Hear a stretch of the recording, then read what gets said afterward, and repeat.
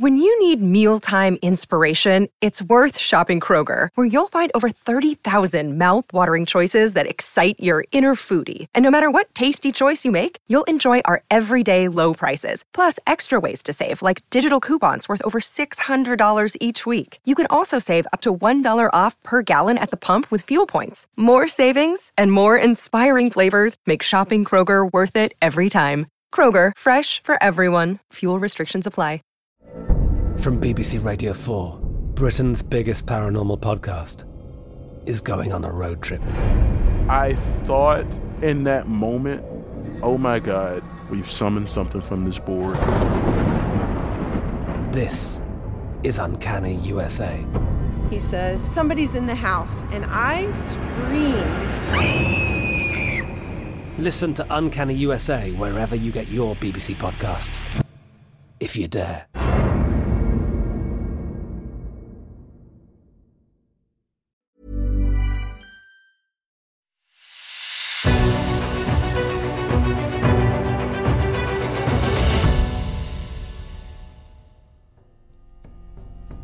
It's The Ancients on History Hit. I'm Tristan Hughes, your host, and in today's episode where we're talking about the origins of Gaza, we're going to explore what the archaeology unearthed in the Gaza Strip had so far revealed about the people who lived in this area of the world in antiquity. Now, on The Ancients, we're well aware of the current conflict and the horrors that have defined it so far.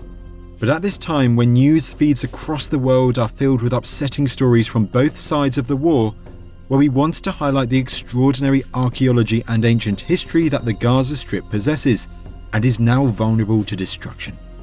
Because Gaza has not become a contested zone in recent history. That part of its story stretches back more than 3,000 years into prehistory, to the time of the Bronze Age. And we know this thanks to excavations and surveys that have been done in the Gaza Strip over the past century. These missions have revealed how the people who lived in this area of the world more than 3,000 years ago were part of an interconnected Bronze Age world, having close contacts with Egyptians, Canaanites, Mycenaeans, Cypriots, Hittites, and more, evidenced through an incredible array of artifacts that have been unearthed, from Egyptian-influenced mummy mask coffins to Cypriot pottery. And yet, there is still so much about Gaza's ancient history that remains shrouded in mystery. So in this episode, we're shining a light on Gaza's archaeology and what it has revealed so far about this region in antiquity.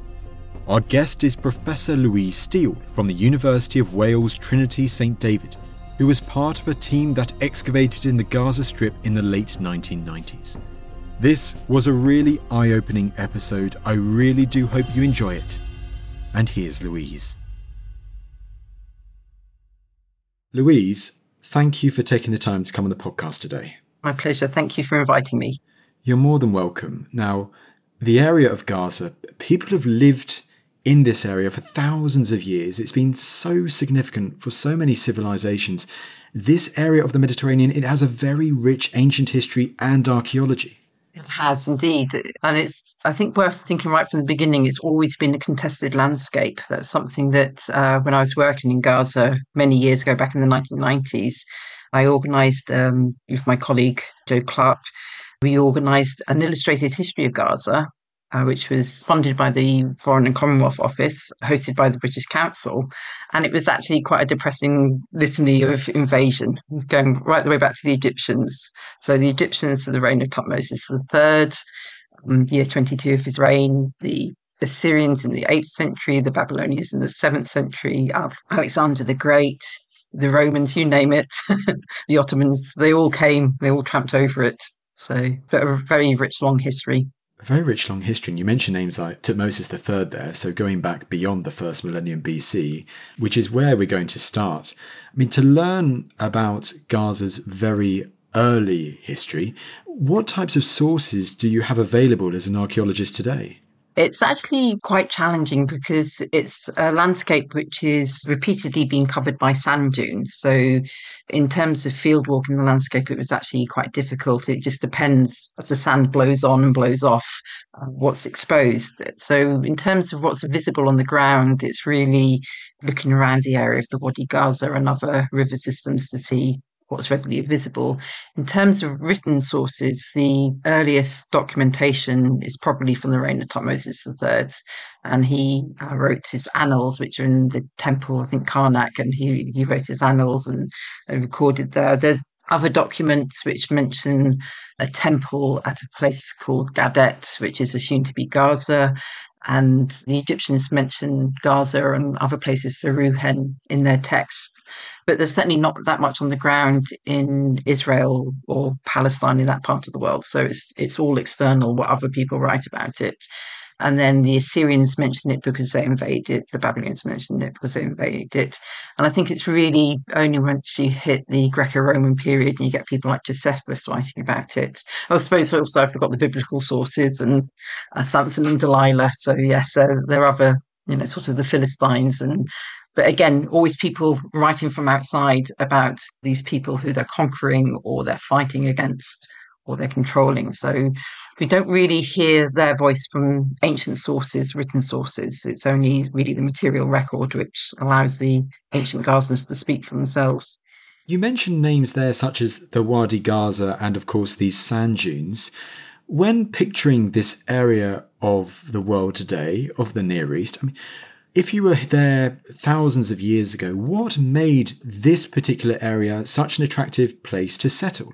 Well, the main thing, the primary thing is the Wadi Gaza, which still has water running in it. So when we visited and we'd be working maybe late spring or going there in the autumn, there was water running in the Wadi Gaza, and it's a really fertile landscape. Even today, a lot of farming activity going on there and a lot of farming produce being exported from Gaza to the rest of the world. So it's very, very rich and fertile. It's also, because of its geographical position, it's really important. It sort of links together the African landmass. It's at the end of what's known as the Ways of Horus, which is the land route from northern Egypt, the Nile Delta, up to the Wadi Gaza. So it joins Africa and Southwest Asia together. And with the Mediterranean Sea, then brings in the Mediterranean populations, the people of Cyprus, and later on Greece and Rome. So I think it's really more its position. It's really well placed as a communication nexus. Right, because as you highlight there, it's not just a place that is contested over time and time again, but it is also this place of intense cultural contact of these trade connections, whether it's with the Mediterranean world or further east or to the south. Absolutely. And these trade routes were really, really important in antiquity. The first people to excavate in the 1990s was a team from the École Biblique in Jerusalem, and they were excavating the ancient port of Gaza, a place called Balakia. And obviously right on the coast because it's the ancient port. And there were links there. It's dating to probably the 5th century BC, 5th, 6th century BC. And there's lots of evidence for trade and exchange with the wider Mediterranean world. And textual sources tell us in the Greco-Roman period it was important for spices, it was important for perfumes. So lots of luxurious goods from the exotic East traveling into the Mediterranean world, and things coming up from Egypt, going into what we call the Levant today, into Syria, Palestine. But also, other things. It is very close to Sinai, and you've got rich turquoise resources there and copper resources. So there's lots of stuff on the doorstep, and stuff that we found when we were doing survey at a site called Al Mavaka was a lot of luxurious things like alabaster and carnelian and mother of pearl, which is obviously being transported over long distances and coming through this part of the world. Well, I'd love to ask about your work at El Magraka in a bit of time, but before we get there are a couple of other sites. If we almost go through it chronologically, the story of Gaza and its, thousands of years ago. If we go, say, more than 5,000 years ago to the 4th millennium BC, do we know much about the Gaza region, the people who lived in this area that long ago, maybe just as the Bronze Age is beginning? we're getting tiny little hints about what's going on there. So I worked there in Gaza in the 1990s, and it was an exciting time. There was a lot of promise of archaeological riches coming up from the ground. And one of the most important sites, I think, to be excavated there was a site called Tel Sakan, which means the Mound of Ash. And it wasn't very far from where I ended up working. It was about 500 meters north of the Wadi Gaza, and it was an early Bronze Age settlement. And the earliest evidence of activity there dates to what Egyptians would call Dynasty Zero. So it's just before the unification of Egypt. It's just before Egypt becomes the Egypt that we know.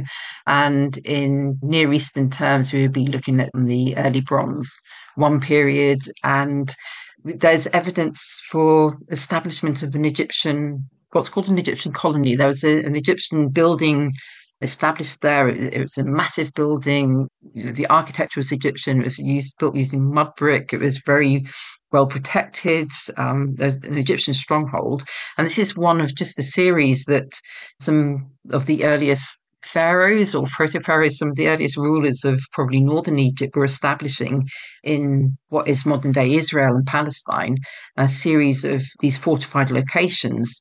And a lot of the pottery was Egyptian or Egyptianizing, maybe made locally, but Egyptian pottery.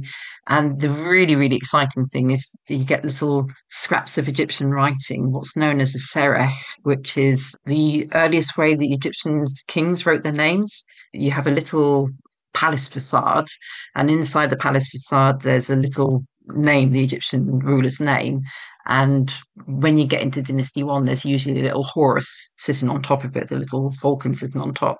That's the first king's name we know, the horse name. And there are a few of these sereks, I think there's about 5 or 6 of them from Tel Sakan, which show this very, very early phase where the Egyptians are sort of the Egyptian kingship is being established, but really probably just before we get to Dynasty One. And then there is one, the clincher is there's one which looks like it's the name of King Nama. And Nama is the king who, famous for his palette, who's the king who's supposed to have unified Upper and Lower Egypt. And what these are doing, these are marks on pottery, and it's primarily on wine jars. So it's a trade of wine between Egypt and Palestine. And it's showing that it's a royal trade, that there's royal control over that. So you've got these wine jars in these fortified settlements, and it's absolutely fascinating. But it's just a tantalizing glimpse, what the locals were doing there, who the locals were, how they lived. That isn't clear. We don't know. Presumably there were people there. Otherwise you wouldn't need to fortify against them. But to kind of add a bit more to that, so this area, before Manetho's 30 dynasties, before the creation of iconic monuments like the Great Pyramid of Giza, you have this archaeological evidence in the area of Gaza that shows an Egyptian influence there. That is absolutely mind-blowing from this archaeology. Yeah, absolutely. It's so amazing. It is published, which is fantastic, but it's just this little hint of this very, very early occupation. There is another site nearby Gaza, a site called Tariq B'nai, but that's, again, not much has been done there. I think it's just outside the Gaza Strip, and it again shows this very, very early phase of occupation and maybe a little bit of what the local populace, how they lived. So if this is some of the earliest archaeology that we currently know of, you mentioned how the local people at that time, it's unclear who they were. When do we start getting more of an idea of who the local people are that live in this area?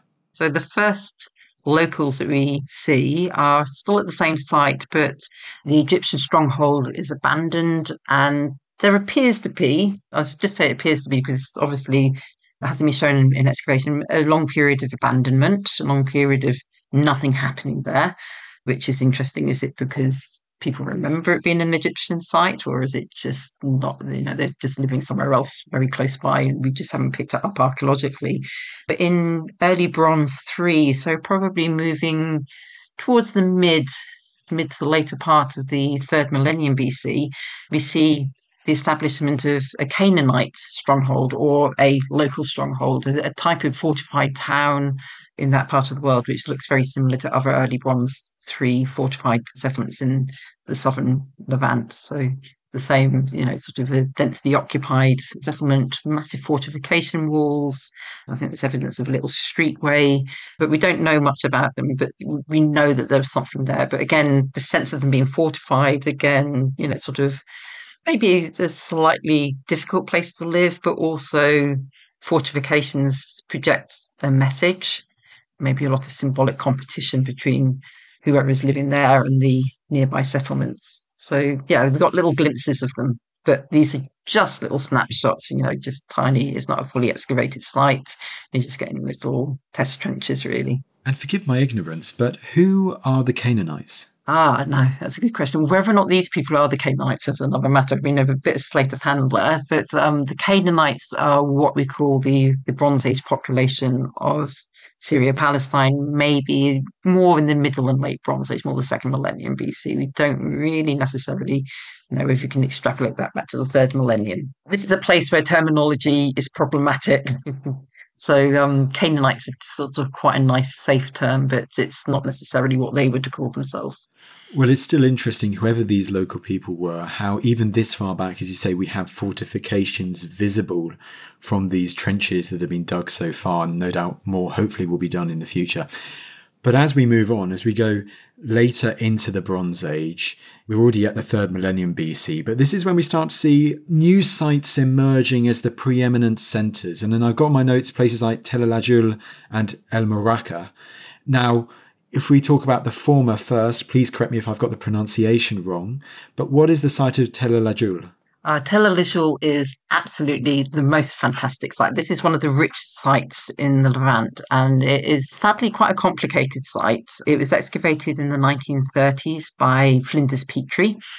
A great name in archaeology went there. He spent about 4 or 5 years excavating there. Apparently a bit of a tyrant as well. Used to get cross with his excavation team for playing jazz music. There's all sorts of lovely stories. He had a policy of he'd keep an eye on the price of gold in the times, and if they found gold, he'd pay them the value of the gold.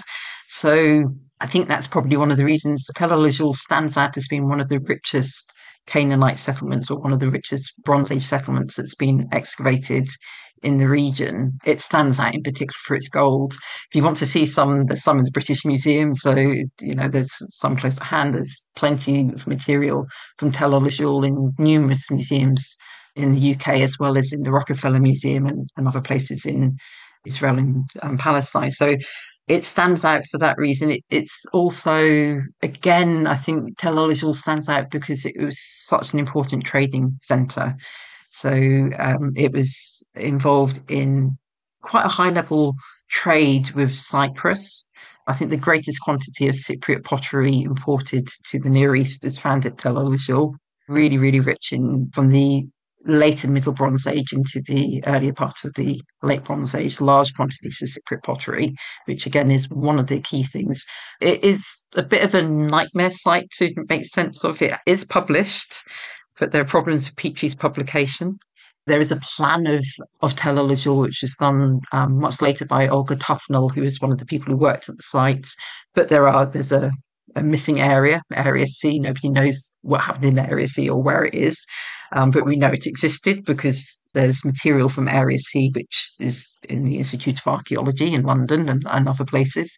So it's very, very problematic trying to decipher what it was that his record keeping wasn't the best there, and it's very problematic. There's a team based in the Institute of Archaeology who've been trying over many years to make sense of what they've got, and they've done some fantastic work. But there's, more questions. But it's such a fantastic site, though. It's probably my favourite site in the Levant. Just amazing. I mean, absolutely. What an enigma, because I was going to ask, it seems time and time again when someone mentions this site, the word palace is bounded about. And of course, this is the Bronze Age. You've also got the Mycenaeans and the Minoans and their great administrative centres being these palaces.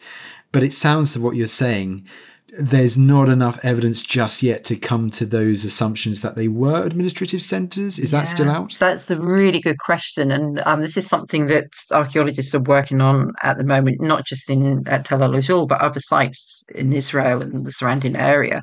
So Flinders Petrie identified a series of 5 structures and built in the same part of the site, which he identified as palaces. The first of these, or the earliest of these, which is a Middle Bronze Age structure, is commonly accepted as being a palace, but there's a bit of a debate at the moment, just on a wider level, as to what a palace actually is. There's a lot of terminology that archaeologists use or have used sort of unthinkingly, which is increasingly being seen to be problematic. This is a large structure. It's a monumental structure. It's got a fabulous architecture. There's a lovely plastered bathroom in it. So, sort of a nice sort of standard of living.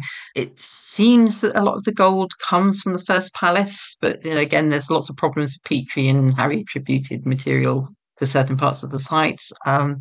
But the first one is accepted as being a palace, but whether or not palaces were administrative structures is seen as being a problem. And this isn't just Tel el-Azul, there's other sites being excavated at the moment in other areas like Tel Kabri, where they've got a similar sort of problem.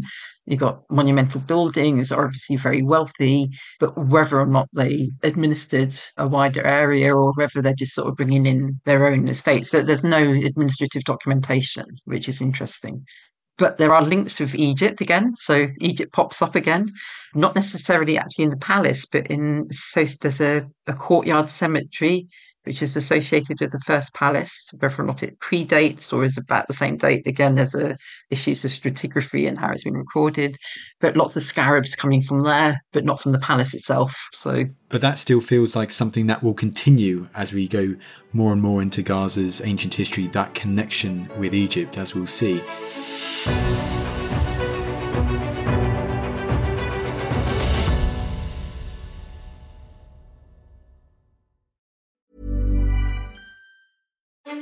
Hey folks, since you're a fan of history, you clearly want to understand how we've ended up with the world that we have. Well, I'd like to tell you about my show. It's called Dan Snow's History Hit. And on that show, you get a daily dose of history and the stories that really explain just about everything that's ever happened. If you want to know the origin stories of the cities we inhabit, what's in our kitchen cupboards, why we've always been drawn to dictators, the deep history that explains what's going on, for example, in the Middle East, well, we've got you covered. And if you'd rather be regaled with dramatic tales of powerful empires, we do that too. Get a little bit smarter every day with Dan Snow's History Hit, wherever you get your podcasts.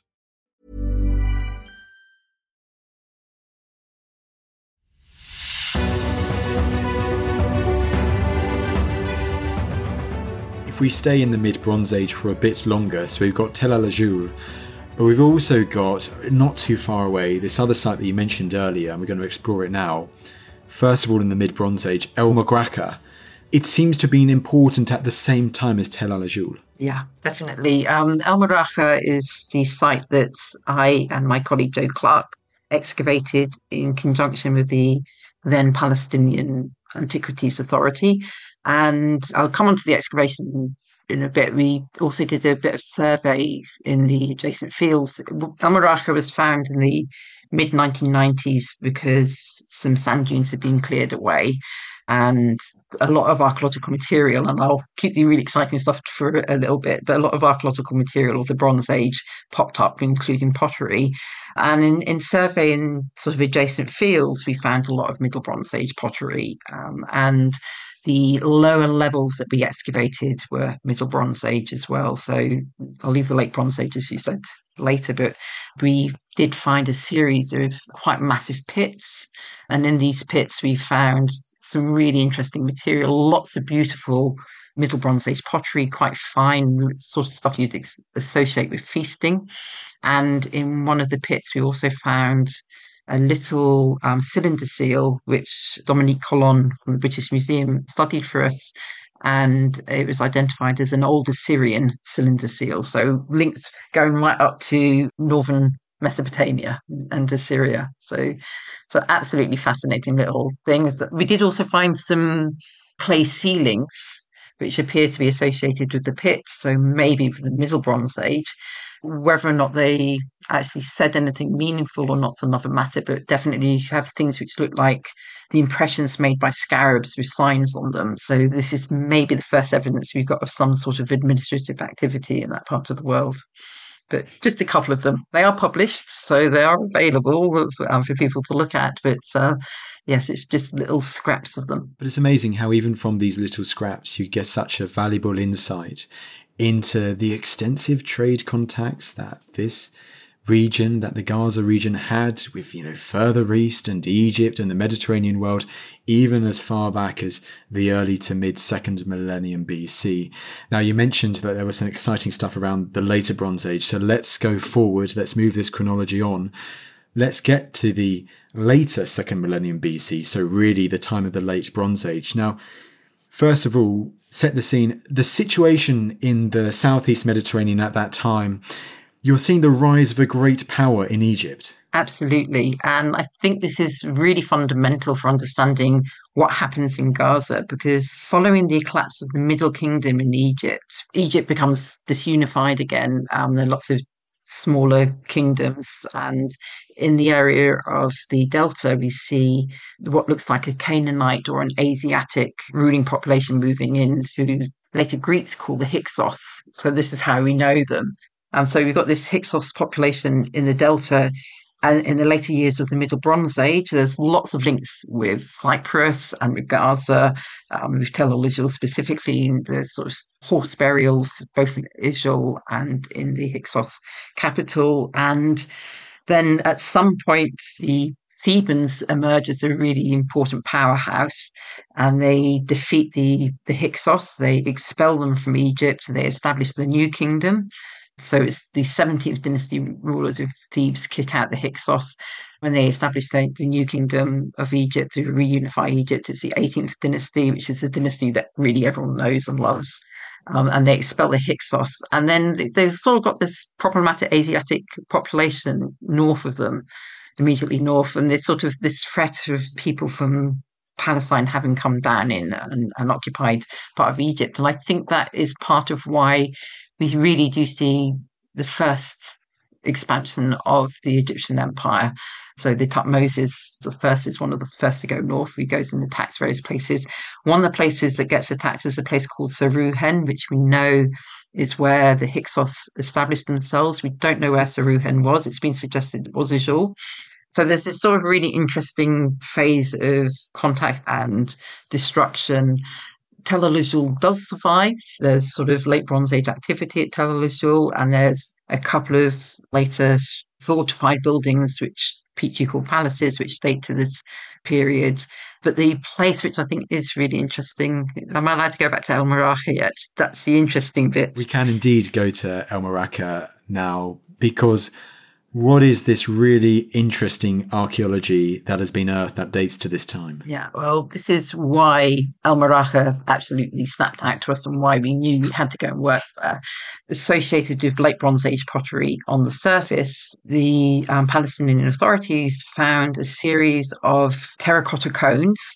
They weren't complete, so it's just the 10 centimetres from probably a final object would have measured about 30 centimetres. It's just the round flat end of the cone, not the pointy bits. And these cones were all stamped with the throne name of the Egyptian ruler Tutmosis III. So there are two stamps, one on the round face of the cone and one on the upper edge of the cone. And these are unique in the Near East. There's nothing that compares to them. And initially we thought, well, this has to relate to Tutmosis III's activity in the area dating to year 22 of his reign, where he famously comes and he conquers Gaza. So we thought, oh, yeah, we've got something which actually puts him on the ground there. So that was what we went to look at. And we worked with an American conservator who restored the cones and sort of preserved them and stabilized them. And we found a couple of cone fragments in survey. And then when we were excavating the late Bronze Age levels, we found numerous tiny little scraps and fragments of cones. So the ones that, I think there's about 20 that had been found prior to excavation. Those are all the big ones. And then we just found little fragments of them mixed up in the matrix above the surface. Mixed up also in the same layer was a series of bronze arrowheads, which is sort of quite interesting as well. So that's quite fun to look at. But when we started really looking at them, we noticed that there were a couple of cones which had the cartouche or the throne name, not of Tutmosis III, but of Hatshepsut, who is famously his aunt, who they had the co-regency, and when she died, he very famously obliterated her name. So the fact that her name wasn't obliterated suggests that this dates to their co-regency rather than year 22 of his reign. So it suggests that the Egyptians are doing something there when Hatshepsut was still around, but there's far more Tutmosis III names than Hatshepsut. But the other thing that's really important was having Hatshepsut actually demonstrates that this was contemporary of Tutmosis III, because his name turns up a lot. He's one of the Egyptian pharaohs whose name can't really be used to date closely because it has a huge cachet and turns up in much, much later contexts. But having Hatshepsut says, yeah, this is it. We're in the 15th century of these rulers. And he said these are massive names from ancient Egyptian history that you found here. I'd like to ask a bit more about the cones themselves. Now, are they exactly identical to cones that have been discovered in Egypt, or do they seem to have some local variation, adaptations to them? Yeah, these seem to be a local adaptation of something. The closest parallel to them are Egyptian funerary cones, and these are clay cones, which was on the flat circular surface of them. There'd be a bibliography, or sort of a mini bio, I suppose, of an important Egyptian nobleman who would have a key role in the Egyptian royal court. These are very typical of Thebes in the 18th dynasty. And what they did was they actually used these, they set them up around the entrance into the tomb, and they were very much sort of telling us about that nobleman. So in terms of the actual shape of them, it looks the same, but ours are different because all we've got is the royal name.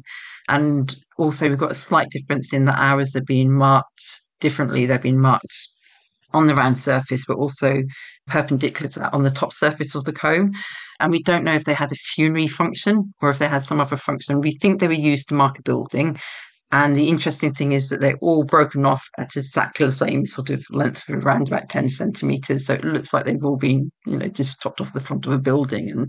And the theory came up in the end was that these had all been dumped in a certain place because a building had been dismantled or knocked down, and they'd just been dumped in this setting for whatever reason. And the most logical thing seems to be that even if you couldn't read hieroglyphs, you'd recognize the king's name.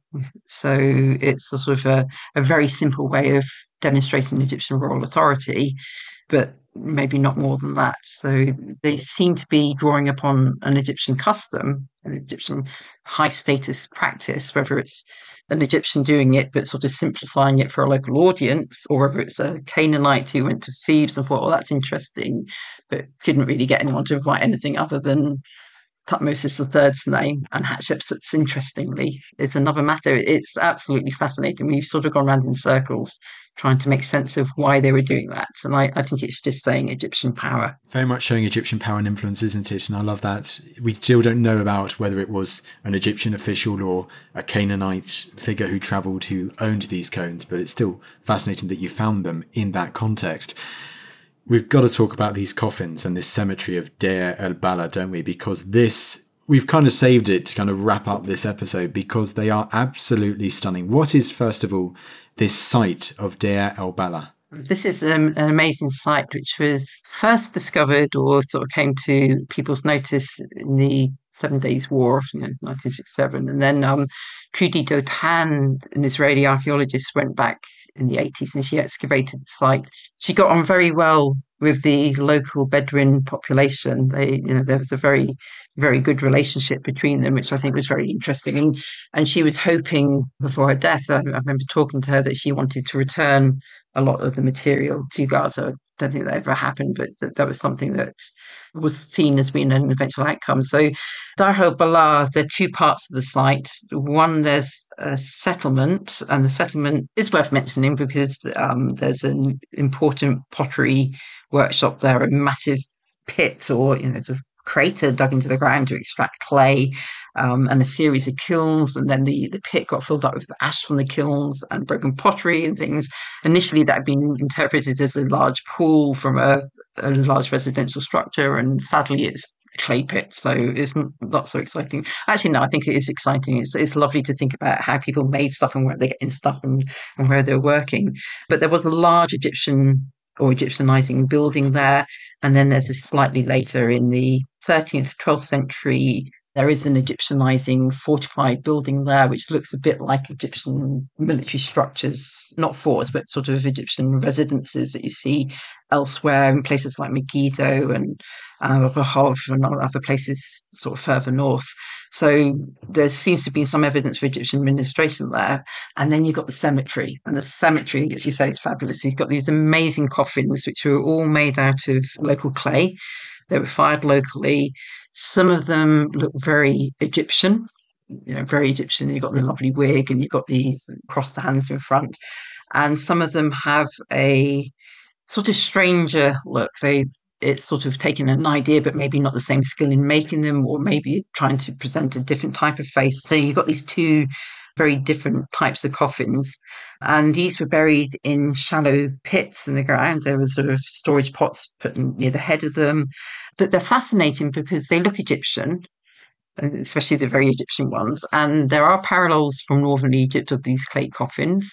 There are also parallels slightly later, further north in the Levant, from sites with strong Egyptian links of these clay coffins. And they've tended to be accepted as the burial place of Egyptians who were stationed in the Levant, and military officials or other officials.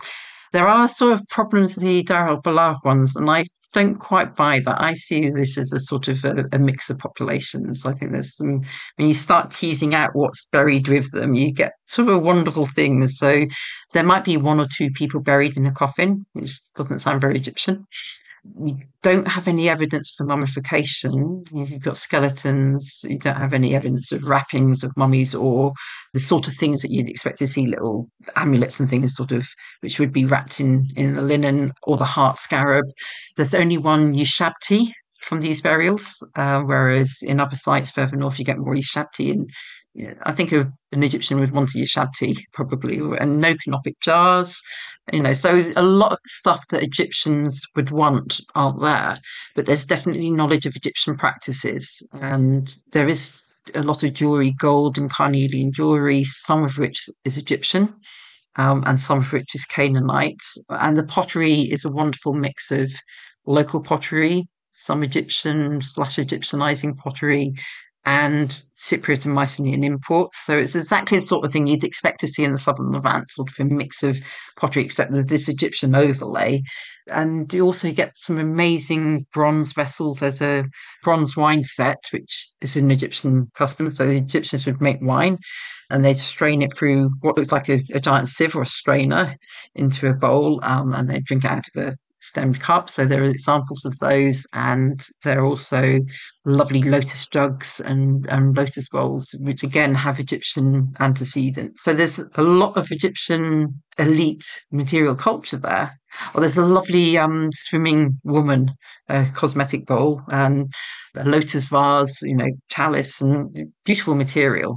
They are absolutely astonishing. And as you say, at the same time, I do like this idea, because you see it with other empires as well. Let's say in late Iron Age Britain, you see elites in Britain taking stuff from the Roman Empire across the sea and being buried with it to show their power, that they could access those materials. Perhaps local elite Canaanites were very much being influenced by the Egyptians, as evidenced by the tomb architecture and the goods that they were buried with. Absolutely. That's exactly the way I look at it. I think it's too blurry. I think, I wouldn't be surprised if there are a couple of Egyptians there, but I'd also say that, there are probably more Canaanites there, but these are Canaanites who have got access to this material, have knowledge of the way that Egyptians entertain and how they consume wine. And, a Canaanite would consume wine in a very different way. They'd have a large jar. They'd drink out of straws from this large jar. And there's some lovely pictures of Canaanites doing that, whereas Egyptians drinking wine in a more sort of refined way. So yes, I think it's a total melting pot, a total hybridity of cultures there. Sort of these different people living together and borrowing things, and they do share ideas and they do borrow things and copy them. Absolutely. It's one of the great joys of archaeology when you can see how culturally mixed an area was when you have all of these artifacts from different areas of the world, some 3,000 years ago.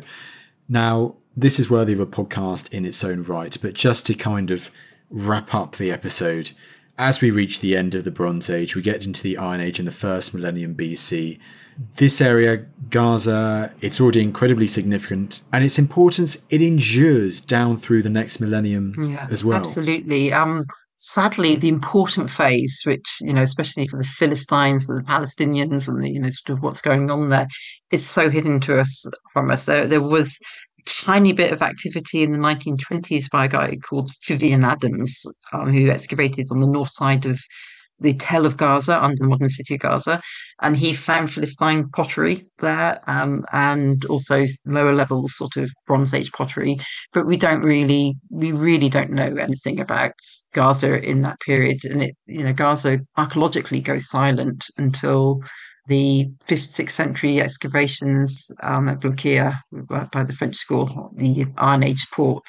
So there's a huge unknown history there. There's lots of stuff going on being excavated in the surrounding regions in Israel. We know a lot about Philistines and Canaanites and Israelites and their ways of life and how things changed in the early Iron Age. But there's just a huge question mark for Gaza. We just get little hints in written documents that this area is there, that the Assyrians arrived in the 7th century, 8th century, but archaeologically we don't know. Louise, this has been a brilliant episode. Thank you so much for taking the time to come on the podcast today. Thank you.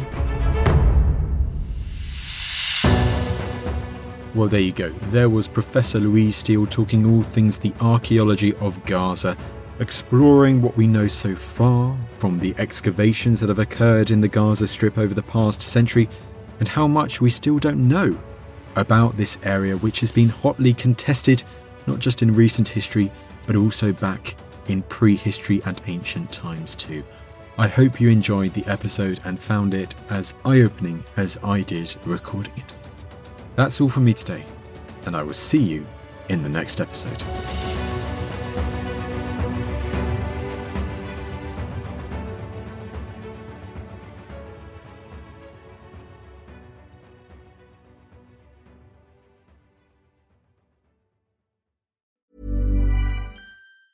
Planning for your next trip? Elevate your travel style with Quince. Quince has all the jet-setting essentials you'll want for your next getaway, like European linen, premium luggage options, buttery soft Italian leather bags, and so much more. And it's all priced at 50 to 80% less than similar brands. Plus, Quince only works with factories that use safe and ethical manufacturing practices. Pack your bags with high-quality essentials you'll be wearing for vacations to come with Quince. Go to quince.com/trip for free shipping and 365-day returns.